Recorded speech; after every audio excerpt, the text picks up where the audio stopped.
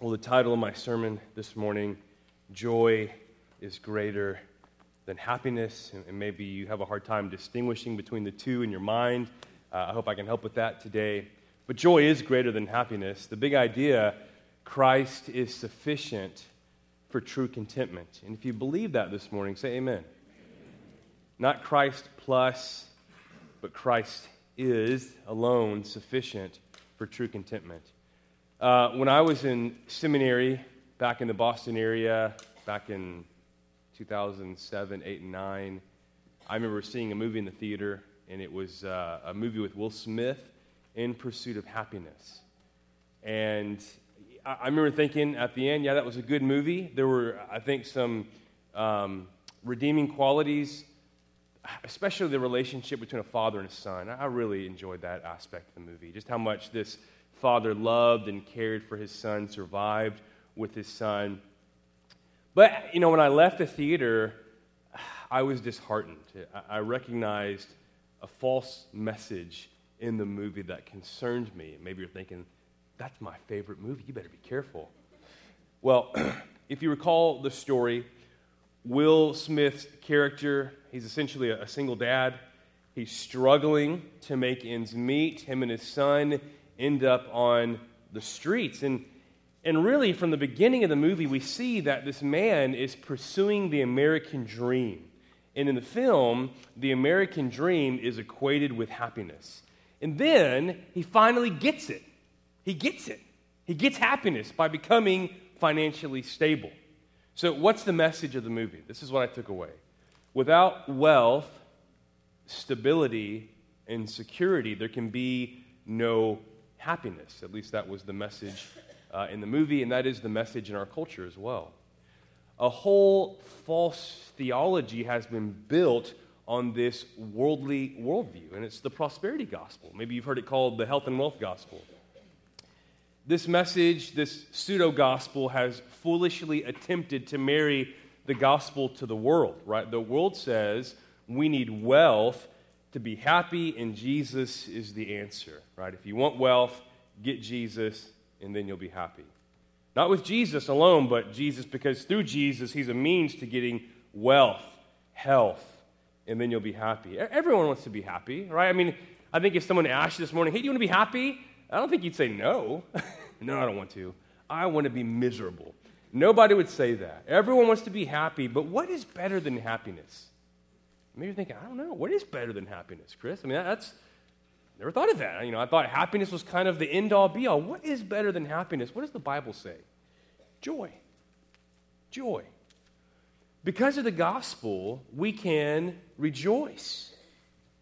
We can rejoice. We can praise our Savior in the midst of suffering, pain, and loss. And again, most humans, when they're dealing with suffering, pain, and loss, they're going to say what's absent from this equation is happiness, right? But the Christian can say, I still have joy. I still have joy. Because what is better than happiness? Joy. Joy. There is hope in Christ, and only Christ can provide joy. Al Mohler writes, there isn't a lot of material at all in the Bible about happiness. Happiness turns out not to be a very important biblical priority. Does that mean that God does not want his people to be happy? No, of course not. What it does underline is that a society absolutely determined to be happy will be robbed of something that is far more fundamental and eternal, and that is joy. The biblical concern is joy. Joy, as the Apostle Paul makes very clear, is not dependent on our circumstances. Joy gets us through a long night. Joy gets us through pain. Amen? In quote, think of it this way. I think this will be helpful. Think of it this way. What are some common foundations, things that people build their lives upon today in our culture? What are some things that people tend to build their lives on? Wealth, one's career, power. I can just amass more power. Maybe a relationship, right? Those are pretty common foundations in our culture. It's true. I'm sure we could add other things. What happens, though, when these foundations are destroyed? If wealth is your foundation and it's taken away, then your whole life is shaken to the core. You're undone, right? That was your foundation. It was everything. It was what you built your life on. It was your security. And now that it's gone, you feel like you're gone. The same is true with power or a career. But the Bible does speak of an unshakable foundation, one that will stand the tests of time, and it's Christ and His Word. Amen? I love Matthew 7, 24 to 27. I reference it quite a bit. It's the conclusion of the Sermon on the Mount. What does Jesus say? If anyone hears these words of mine and puts them into practice, you're like a man who built his house on the rock. And the winds blew and the rain came, but what happened? The house stood. Why? Because it had as its foundation what?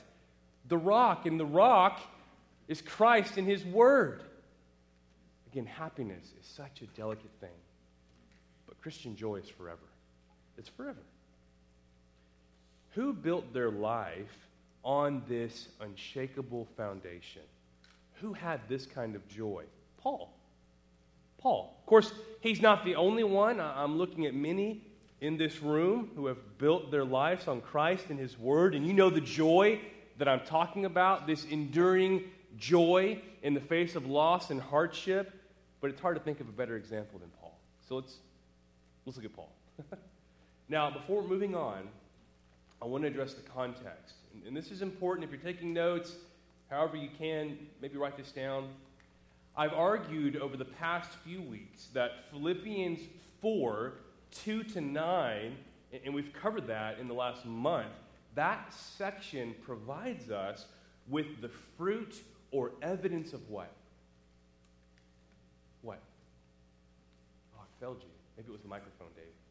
Maybe you never heard me. Sanctification. Good. Okay, so it was the fruit or evidence of sanctification. That's what Paul is unpacking Philippians 4, 2 to 9. Okay, so remember, these evidences include, number one, and I tried to use our words. I love alliteration. It's memorable to me. Number one, and this was Philippians 4, 2, and 3, a commitment to relational unity and reconciliation. That is the fruit or evidence of sanctification. One's commitment to relational unity in the church and reconciliation. Amen? 2, rejoicing in the gospel and resting prayerfully in the Lord. That's Philippians 4, 5, 6, and 7. Okay? Actually, 4, 5, 6, and 7. So, rejoicing in the gospel and resting prayerfully in the Lord. Again, fruit or evidence of sanctification. Number 3, and this was last week. This is Philippians 4, 8, 9. Whatever is true, noble, right, pure, lovely, or admirable. If anything is excellent or praiseworthy, think about such things. Okay?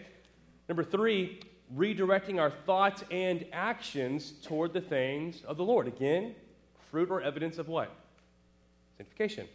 Now, here's what gets really good. This is cool. Okay, so we have these 3 examples of fruit that should be seen in the lives of God's people who are being sanctified by the Spirit. Okay?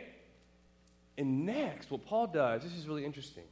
In Philippians 4, 10 to 13, Paul demonstrates these evidences of sanctification in his own life. Each of these is seen in his own life. So he says, hey, here are the evidences. Here's what it looks like. Look at my life. Oh, is that helpful?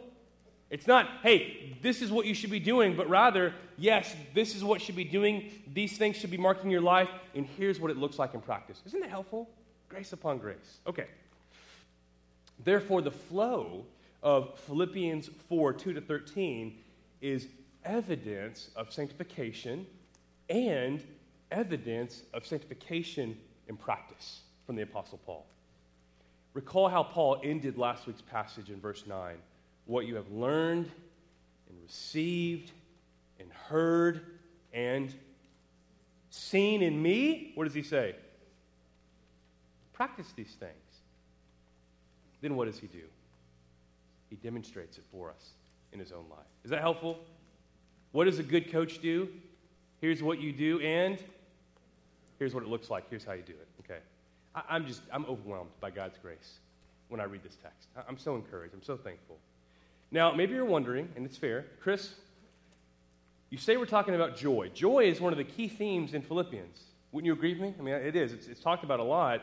But I didn't hear the word mentioned in our passage this morning. Did you hear it when Aaron read the text, Philippians 4, 10 to 13? I did not hear the noun joy. What gives? Well, context is important here. The verbal form of the word, rejoice, right? So there's joy, and the verb is rejoice, is found in Philippians 4:10. And appears everywhere in Philippians. So again, joy is a massive theme in Paul's letter to the Philippians. What's greater than happiness? And where is joy found, I wonder? It's in Christ. Okay, so let's just do a little review of joy. Philippians 4:10. So we'll kind of start where we're at and then kind of move back. I rejoiced in the Lord greatly that now at length you have revived your concern for me. So there's the joy. There it is. We found it. Philippians 4:4. This is a few weeks back. Part of that big section, right? Rejoice in the Lord how often? Always. And in case you forgot, again I say, rejoice. I love that. Rejoice in the Lord always. Gotcha, Paul. Again I will say, rejoice. And then Philippians 3:1. Finally, my brothers, rejoice in the Lord. Now, the reason for rejoicing, seen throughout Philippians, is the gospel and the eternal hope the gospel provides. Christian joy, I believe, is epitomized in Philippians 3, 8 to 11. Listen carefully, or read with me. Philippians 3, 8 to 11. This is joy epitomized. Indeed, I count everything as loss because of the surpassing worth of knowing Christ Jesus my Lord. For his sake, I have suffered the loss of all things and count them as what? Rubbish. In order that I may gain Christ and be found in him, not having a righteousness of my own that comes from the law, but that which comes through faith in Christ, the righteousness from God that depends on faith, that I may know him and the power of his resurrection and may share his sufferings, becoming like him in his death, that by any means possible I may attain the resurrection from the dead. Let's go to 2 Corinthians 6:10. What does Paul say there? I love 2 Corinthians. It's the first letter of Paul that I taught verse by verse. Paul says, as sorrowful yet always what? Rejoicing. Again, is joy based on circumstances? No, he's sorrowful. Yet what is he doing? He's rejoicing. As poor yet making many rich, as having nothing yet possessing what? Everything. Only in Christ is this joy found, a joy that is greater than happiness. Now, here's some questions to consider as we move into our points. Where does this joy come from, and what is it the result of? So let's dig into our passage now.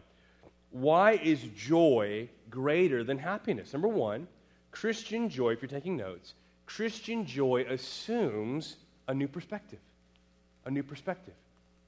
The gospel provides us with a new way, a new sense of making sense of the world around us. A new lens by which we see the world. A new worldview, okay, a new perspective. So Christian joy assumes a new perspective. Verse 10, I rejoiced in the Lord greatly that now at length you have revived your concern for me. You were indeed concerned for me, but you had no opportunity. So what's going on here? Paul is here speaking of the Philippian church, supporting him while he was in where? Where was he at? He's in prison, okay? This was grounds for doing what? Paul was in need. The church is providing for his need. Actually, it's the Lord through the church, but Paul sees that as an opportunity to do what? To pout? No, to rejoice, okay? So grounds for rejoicing, since it was evidence of the gospel at work in the Philippian church. But it was more than that. How does this relate to a new perspective? Who is the object of Paul's joy? Who is Paul rejoicing in? God.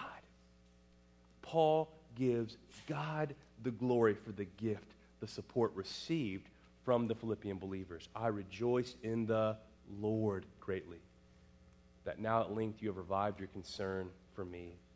Paul is quick to acknowledge their care and concern for him as the work of the Lord. So this new perspective provided by the gospel sees Christ as the grounds for our joy and Christ as the aim of our joy. Here's a practice step. Let's get practical here. Paul, what did he do here? He's writing his letter, but then he pauses. And what does he pause to do? He takes time to do what in his letter? Rejoice. So what should we do? We should pause often to rejoice in the Lord for his work in our life. Salvation in Christ, his ongoing grace, his church, the breath in our lungs. For all these things, we should be what? Thankful, and we should do what? We should rejoice. So pay attention to how God is working in your life and in the lives of others, and rejoice in him. The Philippian church's care and concern for Paul is evidence of God's concern and care for Paul, right? And so, again, he's rejoicing in the Lord because what does their care and concern for him, what does it evidence? What does it point to? God's care and concern for Paul. Christian joy results in a newfound thankfulness toward God. You recognize God as the giver of good gifts. You recognize his sovereign hand in your life. That's the new perspective assumed in Christian joy. Those who have true gospel joy see things differently. Paul had an others-focused mentality. He was rejoicing in prison, which is strange, right? Isn't it strange? He's rejoicing in prison. Why? Because of the evidence of God at work in the Philippian church. He was overjoyed in their fruit. In sum, Christian joy acknowledges God as the source of all good things and further rejoices in God's work in others. The perspective of the world is more often what? Look at what I did. Look at what was done for me. It's selfish. Christian joy is outwardly focused. It looks to God and his work in others. Does that make sense? But Paul's contentment, his joy, is not dependent on their gift, on their support. It has certainly caused him to rejoice, but even without their support, even without the gift, he would have what? Reason to rejoice. He wants to be clear on that. So how else is joy better than happiness? Number two, Christian joy is not dependent on one's circumstances. The same cannot be said of happiness. Again, for so many in our culture, it's, I got the new job, so I'm what? I'm happy. I lost my job. I'm unhappy, right? I'm unhappy. But joy is different, isn't it? I lost my job, but I still have joy. I'm still redeemed. I'm still forgiven. I'm still a new creation. I'm still adopted into God's family. I still have the hope of eternal life. I still belong to God's church. I still have the Holy Spirit. I still have eternal assurance. I still have reason for what? For joy. Joy is different. Listen to Paul, verse 11. Not that I'm speaking of being in need. And this is killer right here. Underline this in your Bibles. For I have learned. And this is encouraging. This one verb learned, I'm going to unpack it. This is so helpful for us. For I have learned, in whatever situation I am, to be content. Okay, so again, Paul's wanting to be clear here. Even without the gift, what would he have? Joy. I'm not speaking of being in need, Paul says. For I have learned what? In whatever situation I am, to be what? Content. And I'm going to equate contentment, autarkia, with joy. Joy. What is Paul saying here? He's saying that nothing is lacking in his life. He develops this more in verse 12. The verb that stands out in verse 11 is learned. This verb is really important, especially here. Paul says, I've learned in whatever situation I am to be content. What does learning denote? Process, right? Do we learn things immediately all the time? You get a new job. Hey, day one, if you don't learn everything, you're fired. What? It's a new job. I don't know what I'm doing. Typically, our bosses are patient with us, right? Again, what's the expectation? There's a process to learn these things. The verb here is manthano, to learn. And it denotes a process, time, and experience I'm so encouraged that Paul does not say, not that I'm speaking of being in need, for I know. He says, for I've learned. This verb, manthano, means to come to a realization through experience.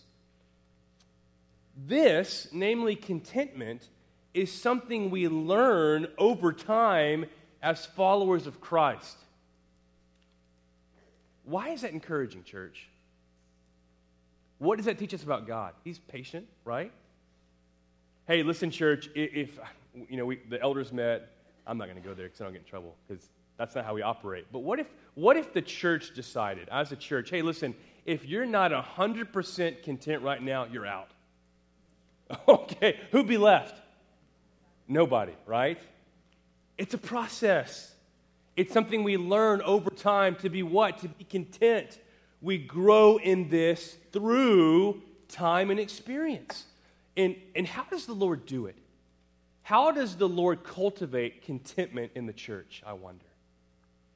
The Lord, listen, will use our circumstances to drive us toward greater and greater dependency on Him. Amen? What he's learned is to be content in whatever situation he's in. Now, the word content here, this is a great word. Autarkis. Autarkis. I really can't think of a helpful way to remember that. I had some crazy mnemonic devices when I was in seminary, but the word for contentment is autarkis. And it refers to a state of being content with one's circumstances. Okay? Paul uses a related word, autarkia, in 1 Timothy 6, 6, and 7. But godliness with contentment is great gain. Amen. For we brought nothing into the world, and we cannot take anything out of the world. So what is this is so cool, man. This is going to rock your world. So if you're tired, just wake up. Slap yourself in the face. Don't miss this, please. What is the background for this term? Autarkia, contentment.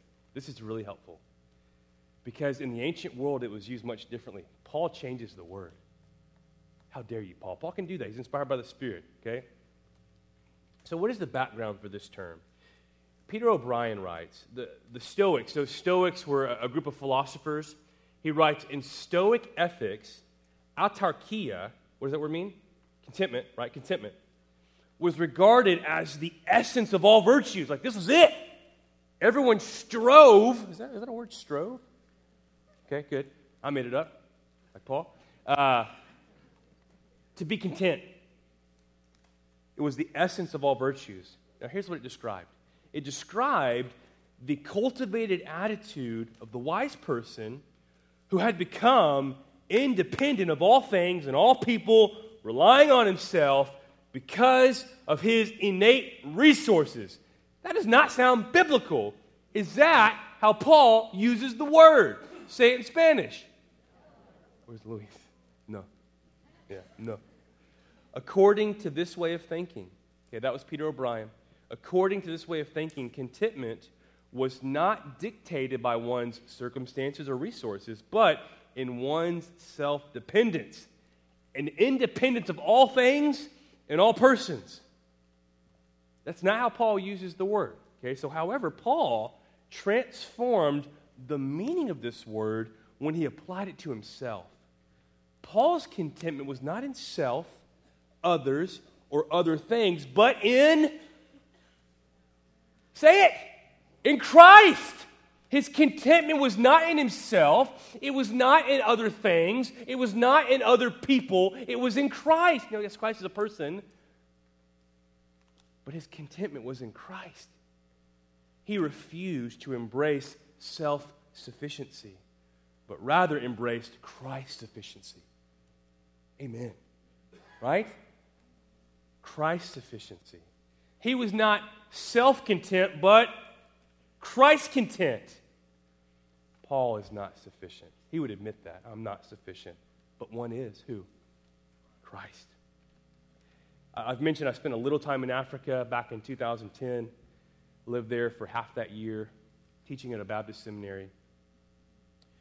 I learned something very quickly about these African brothers and sisters. for many of them, I can't say for all because I don't know all their hearts, but for many of them that I did life with, their contentment was rooted in Christ. Let me describe for you the poverty I saw there where I lived. I learned who kids were, not by their names initially. Some of their names were hard to learn. I learned based on what they wore because they typically had one set of clothes. These kids wore the same thing every day. Maybe during the weekend, their parents would wash it, and then for the next 6 days, again, they're wearing that same outfit. And yet, even in the midst of such poverty, these people went without. They had so much joy. They were content. Why? The believers. I'm talking about the believers I met, the Christians there. Why were they content?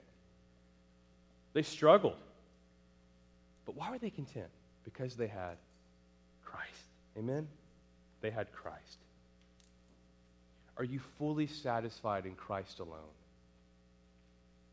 How do we know? What is the evidence that we are content in Christ? Do you have joy? Joy is the indicator of satisfaction in Christ, of Christ's sufficiency. Joy is the opposite of anxiety and worry. Now, all of us will battle anxiety and worry. But as we grow in our contentment, our Christ sufficiency, we will also grow in our joy. Amen? We'll grow in our joy. So Paul's attitude here is to be imitated. Recall Philippians 4:6. Not be anxious about anything, right? Now, what causes anxiety? Worry. This may have been due to the threat of poverty, the threat of going without that was associated with persecution, okay? Very likely. Recall Jesus' words in Matthew 6:25 and 33. Do not be anxious about your life, what you will eat or what you will drink, nor about your body, what you will put on. But seek first the kingdom of God and his righteousness, and all these things will be added to you. Anxiety and worry are typically related to our obsession with stuff. We value the stuff more than God. And we're worried that the stuff, our comforts, our money, our job, may be taken away. And this is what often causes anxiety. The remedy is to treasure Christ more. Amen? The remedy is to treasure Christ more. If you are seeking satisfaction, contentment in anyone or anything other than Christ, you will be what? Sorely disappointed. And you will continue to struggle with anxiety and worry. That job is not enough. It's not. Your job, your career will not make a good foundation. That boyfriend or girlfriend will not make a good foundation. They're not enough. That dollar amount is not enough. That car, oh, if I had that car. Oh, snap, if I had that car. It's not enough. For Paul, Christ alone was enough. Christ was sufficient for contentment. What did Paul have? Christ sufficiency. Amen? Is this making sense? For Paul, his circumstances did not determine his contentment, his joy, but something else. In verse 12, Paul provides a series of situations in which he has learned contentment. Listen, I know how to be brought low, and I know how to abound. In every circumstance, I have learned the secret of facing plenty and hunger, abundance and need. Paul's satisfaction, his contentment, his joy is not affected by having plenty or none. His attitude is Christ-centered. Christ is everything. So let's be on guard. This is a warning. Let's be on guard against attributing joy-producing power, joy-producing satisfaction to material abundance. This leads to idolatry, the obsession with stuff. The world says the one who dies with the most toys wins. Who's heard that one? I say false. He who dies having lived fully satisfied in Christ wins. Amen? Recall Jesus' words in Mark 8, 36 and 37. For what does it profit a man to gain the whole world and forfeit his soul? For what can a man give in return for his soul? That's rhetorical. What's the answer? Nothing. as seen just a few verses prior in Mark 8:34, at the heart of true discipleship is self-denial for the sake of Christ-centeredness. This passage, our text today, cuts the legs out from under the health and wealth gospel. Again, this pseudo-gospel declares that a relationship with Christ inevitably means material blessing. It seeks to place, this is why it's so dangerous. This is why the health and wealth gospel is so dangerous. It seeks to place God in our debt. You owe me, God. I've trusted you, so you owe me. You owe me. Be careful. Paul is saying, this is Paul, even in the absence of material blessing, I am content in Christ. Now, when that blessing comes, who does he rejoice in? The Lord. But if you take it away, if he has nothing, what does he still have? Joy, because his contentment is in who? Christ. Christ alone. Again, there's not a direct correlation between the two. In fact, you may go without your whole life, and yet if your contentment remains in Christ alone, you are surely rich beyond measure. The prosperity gospel, and I don't want to say too much more about this, but the prosperity gospel seeks to elevate the physical over the spiritual.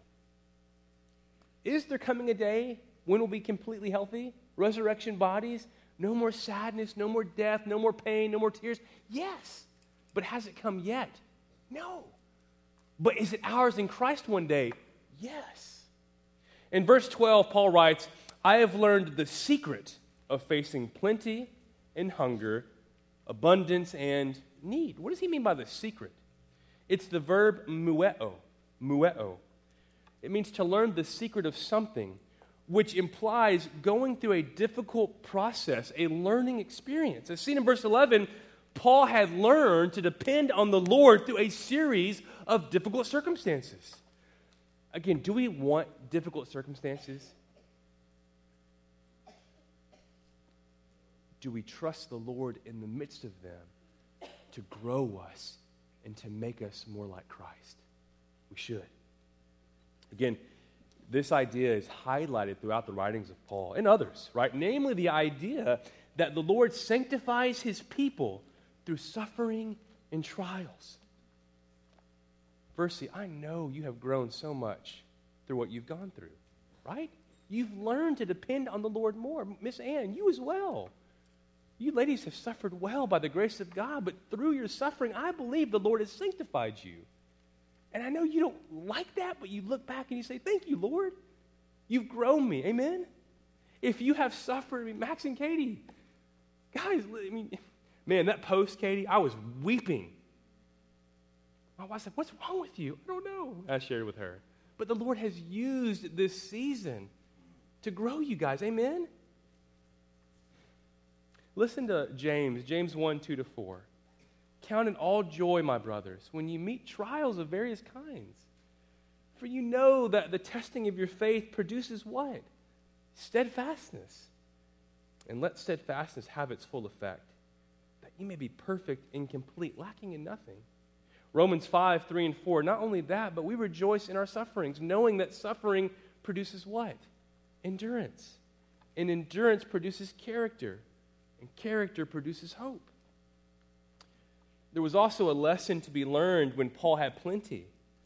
And what was that? Ongoing dependence upon the Lord. It was the recognition that all the good things that Paul had came from who? I think it's so interesting that he directs his joy to who? Is he thankful for the church? Yes. But on account of their provision, he rejoices in the Lord. So even when he has plenty, who is he depending on? Who is he recognizing? The Lord. That's really important. Why is this important? I'm going to skip this quote here from Richard Mellick. It's a good one. If you want it, you can email me or call me. But what's the danger here? There are two opposite but equally destructive dangers here. The danger in having too little is the potential move toward despair. Going without reveals our hearts, what we treasure. Is true? It's the lie that if we don't have this or that, then I cannot have joy. But if you have Christ, even if everything else is taken away, can you have joy? Yes. The danger of having too much is the potential move toward independence. The attitude of, I'm good, I have what I need. Why would I need God? Paul has learned the secret to facing these two extremes. But how? How else is joy greater than happiness? Number 3, Christian joy is rooted in the risen King. It's rooted in the risen King. This is the secret. This is why Christian joy is not fleeting or transient, why it doesn't come and go, and why it's not affected by our circumstances. It's grounded in the victorious one, the righteous one, the one who has all authority in heaven and on earth, the one whose strength doesn't run out. Is that encouraging? Let me say this again. The Lord's strength doesn't run out. The Lord's strength doesn't run out. Verse 13, I can do all things through him who strengthens me. Here lies the secret of true joy. Now, this is a favorite verse for many Christians. I had it engraved on my class ring, Philippians 4:13. But unfortunately, it is one of the most misapplied verses, misunderstood verses, taken out of context verses in the Bible. Let me give you some examples here. Imagine an athlete, a fighter. He steps into the ring and he realizes, what have I done? This guy outweighs me by 100 pounds. His record is 100-0. Mine's 0-100. But wait, I'm a Christian. Philippians 4:13. I can do all things through Christ. Is that how Paul intended it? All right, this is my favorite one. Young freshman boy in love with the senior beauty queen. His friend said, hey, bro, you should ask her out. Oh, dude, I don't stand a chance. Wait. I remember Chris on Sunday mentioned Philippians 4:13. I can do all things through Christ who strengthens me. Where is she? Let's go. Bro. If I'm the rational friend, I'm like, don't do it. Another one, and this is the last one, I promise, and I've actually seen this one. Maybe I've actually practiced this one foolishly. Class begins. The teacher comes forward. Guys, today's test day. Are you kidding me? Bro, I totally forgot. This is worth half our grade. I didn't study. Philippians 4:13. Your friend's like, what? I can do all things. No, listen, that's not what it means. We're almost done, so bear with me. Peter O'Brien notes, this favorite statement of the apostle has often been quoted without regard to its context and understood at a popular level to mean that when Paul was empowered by Christ, nothing was beyond his capabilities. What is Paul really stating in verse 13? Again, we cannot forget the context. Jesus is king, context is queen. How does verse 13 relate to verses 10 to 12? Again, we cannot read verse 13 while ignoring verses 10 to 12. Those who are united to Christ by faith have access to his strength for facing any and every situation. But what does that really mean? It means Christ is sufficient. We can be content. We can have true joy no matter our circumstances because we have Christ and access to his strength. Does his strength run out? No. So no matter what God has sovereignly placed us in, he promises to give us the strength to endure. Amen? We will persevere because his strength does not run out. We can have joy in any situation because we have access to his strength. Amen? That doesn't mean we're going to win the game or get the girl or make a perfect grade on the test we didn't study for. But it does mean that through the Lord, we can endure. We can face any trial and have contentment and joy because we have Christ. And again, does Christ's strength run out? No.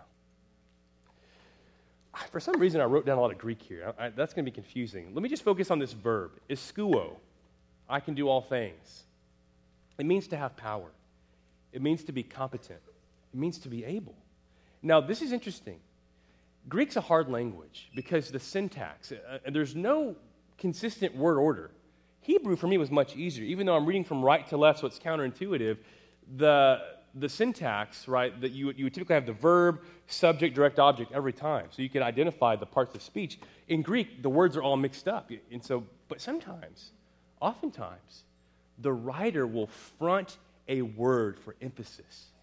And what does he front here? Any Greek scholars out there? The word all. All is at the very beginning of the verse. All. It's fronted in Greek. And refers specifically to all what? Circumstances. All circumstances. Paul is saying, I am content in all circumstances I face. I am able to face these circumstances and maintain contentment and joy, but how? Where does Paul find what he needs to do this? Literally, the Greek here, in the one who strengthens me. The secret, okay, if you're taking notes, just write this down. The secret to ongoing joy or unshakable joy is Christ. Now, you knew that. Chris, why did you take 40 minutes to tell us that? The secret to contentment, to true joy, is Christ's sufficiency, Christ's contentment. The foundation of Paul's contentment in any and every circumstance is the joy that comes from knowing and being in Christ, as seen in verse 13. How does one get in Christ? That's an odd question. How does one get in Christ? Well, obviously, this is the sovereign work, the gracious work of God. If Christ is the source of joy and contentment, the source of strength, does his strength run out? No. If he is the ultimate peace provider and joy giver, then how does one get in him? By, say it, faith. Faith. What's the problem? Now, if you're not a believer, listen to this. If you are a believer, listen to this. We are naturally born rebels. Anybody born inside the garden here, the Garden of Eden? Anybody? I wasn't. I don't think any of us were, right? In fact, I know none of us were. We're sinners, born outside of Christ. We naturally shake our fists at God, saying, I'm king and you're not. We are born separated from God. But Christ came. He lived the life we could not live. He died the death we deserved, taking God's wrath for our sinfulness. And then what happened? 3 days later, he rose again, proving that all his claims are true, by the way, and the work that him and the Father and the Son had planned in eternity past, it works. Amen? It worked. But we must trust in him. It's not Christ died and was raised and therefore all will be saved. As Calvin said, faith is the spoon by which we take in Christ, by which we receive his saving benefits. We got to believe, we got to trust in Jesus. And when we trust in Jesus and his saving work, we're declared right before God and are now represented by a new king, the victorious one, the righteous one. We are literally joined to Christ by faith in him. Amen? Let me read this quote by Rankin Wilbourn. It's a great book. I've mentioned it to Aaron recently. It's called Union with Christ. And he writes, faith is how union with Christ becomes operative and powerful in your life. Faith is a God-given gift that allows you to take hold of God's having taken hold of you. I love that. If you are in Christ, this is now the defining truth of who you are. Your life, your story, becomes enfolded by another story, another's story. Who struggles to fight for joy? Who struggles with anxiety and worry? What do we do? Let me end with this. I'll be honest, I do, and I've told some brothers this. I struggle from time to time with anxiety and worry and fear, getting caught up in my own circumstances. What is the remedy? Where do I turn? Where do we turn? What's Paul's secret?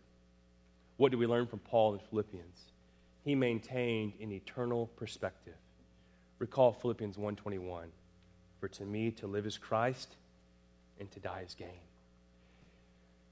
It's remembering what is ours in Christ because of the gospel: forgiveness, adoption, and the promise of eternal life. Again, remember our first point. Christian joy assumes what? A new perspective. Those who think more about our future hope in Christ, the new heaven and the new earth, resurrection bodies, tend to live more joy-filled lives in the present. What we believe about God's future will affect how we live in the present. It's true? So maintain an eternal perspective. This is one way we fight for joy. What is the corporate implication here? What does this mean for the whole body, lastly? Again, who's Paul writing to? Is he writing to one person? No, he's writing to the church. How can we help each other here? We must, look around, we must remind each other of the promises of God. We must speak the gospel to one another. How often do you speak the gospel to a fellow believer here at Kelty's? How often do you remind a fellow believer here of the promises of God? Colossians 3:16, let the word of Christ dwell in you richly, teaching and admonishing what? One another. In all wisdom, singing psalms and hymns and spiritual songs with thankfulness in your hearts to God. In conclusion, and I'm going to bring it all back. I hope this makes sense. Paul demonstrates for us in that text the evidence of sanctification by one celebrating the relational unity he shares with the church in Philippi as seen in their willingness to partner with him financially in the spread of the gospel.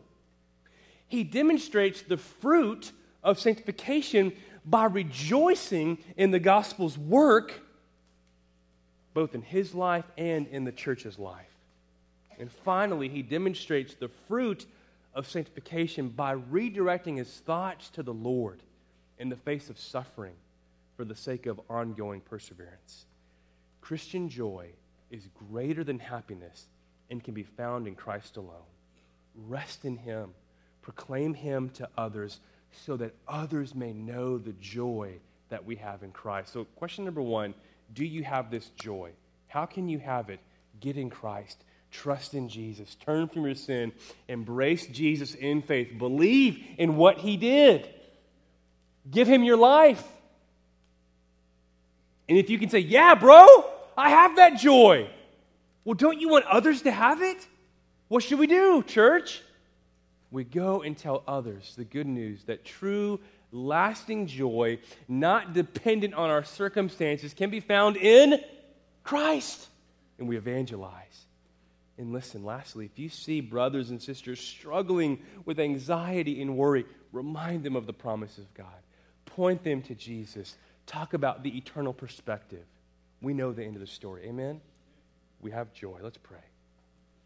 Father, simply put, we rejoice in you this morning because we know that if we have your Son, if we have Christ as our Lord and Savior, then we have joy. We thank you for this joy. We thank you for the contentment that is found in Christ. I pray that, Father, we would be on guard against the lies of the enemy and the lies of the world, that joy and contentment can be found in the things of this world. Help us to be on guard, to be reminded that only in Christ is true joy, true contentment found. And I pray that we would leave this place this morning excited to take this message to the world around us, to declare the joy found in the gospel, in a relationship with Jesus, who is Savior, King, and Lord. And it's in his name we pray. And all God's people said, amen.